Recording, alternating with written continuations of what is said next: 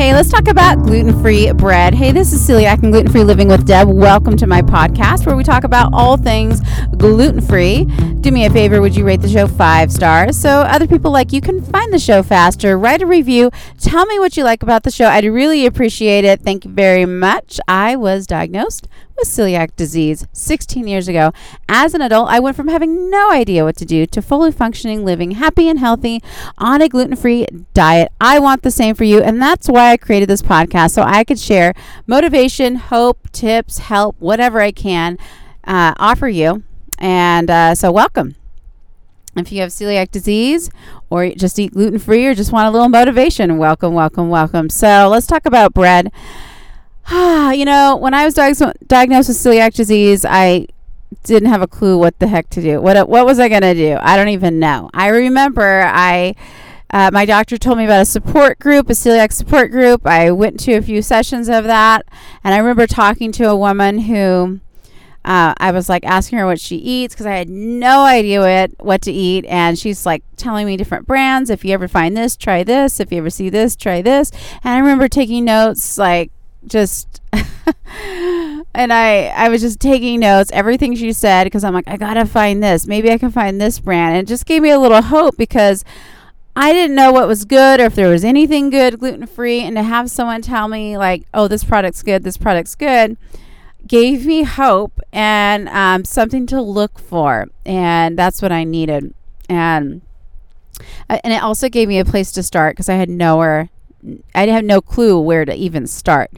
And so I'm just dedicating this podcast to sharing 3 of my favorite gluten-free breads with you. And, you know, in case you are like me and just need a starting point, something to look for. Okay. So, first of all, let me also say this when it comes to bread. 16 years ago, I didn't have as many bread options available to me like I have now as far as locally going to the store and picking something up. So what I actually did was invest in a bread maker, and I was able to order some bread mixes online, have them delivered, and I would make different gluten-free breads in my bread maker. And it was actually really delicious. I had some really good home-baked bread with that experience, and I used to do that once a week. Eventually, a lot more products became available to me, and so I didn't use the bread maker as much, and I eventually got rid of it, but sometimes I wish I didn't because the homemade bread was really good, and I just am too lazy to make it myself, I guess. So there's 3 breads that I really like, and I'll tell you why. They're all for different reasons. Number 1, and this is not in order of my favorite, it's just the first one I'm talking about, is Canyon Bakehouse. They have a whole grain and a white bread option here. I like this bread specifically when it comes to I need to make a sandwich for myself or I want to.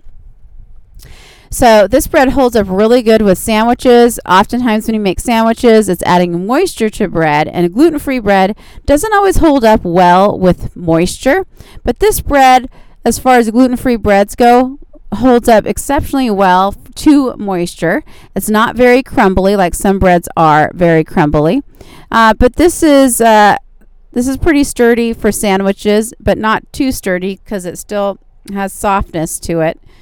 And it has just enough dryness to withstand the moisture. And I don't mean dry in a bad way. I mean dry in a good way. Like I said, it doesn't get soggy. So that's my favorite bread for sandwiches. Number 2, Udi's white bread or Udi's sandwich bread. The reason why I like this one is because I just like the flavor and I like the texture. The slices are a little bit thin, and the bread is really moist and soft, and the flavor is really good. As far as sandwiches go, of course, you can make sandwiches out of this. However, it does come apart more easily than Canyon Bakehouse. And if I were going to make a sandwich out of it, it might be a little bit soggy hours later. But I don't make sandwiches out of it. I actually just eat it when I want like a little bread and butter, or if I just want a moist piece of bread with nothing on it, because the flavor is really good. So I like that aspect of it. Number 3 is the Food for Life brand raisin cinnamon bread. I like to use that for toast because it's not too sweet. The ingredients, I think, are overall pretty healthy, so it feels like you're eating something good, but it's like a little treat because it has that cinnamon and the raisin, a little bit of sweetness. I like it toasted with butter on it, and it makes a really good raisin toast. I don't particularly care for it when it's not toasted because it's a little bit dry when you don't toast it. And but if you want really good toast, it's really good. Especially it feels a little bit hearty. So those are my top three bread favorites. I wanted to share that with you in case you're like me and just need a place to start. And, if you don't have any of these products available near you, you could look online. Perhaps you can get them shipped to you. Or another idea is do what I did years ago. Maybe look into getting a bread maker. Maybe get some bread mixes, try it out at home, and it gives you that nice fresh baked bread. So I hope this tip helps you, and I hope you continue and don't give up on your gluten-free journey, especially if you have celiac disease. It's so important that you take care of yourself. So good job taking care of yourself. Rate the show 5 stars so other people like you can find the show faster.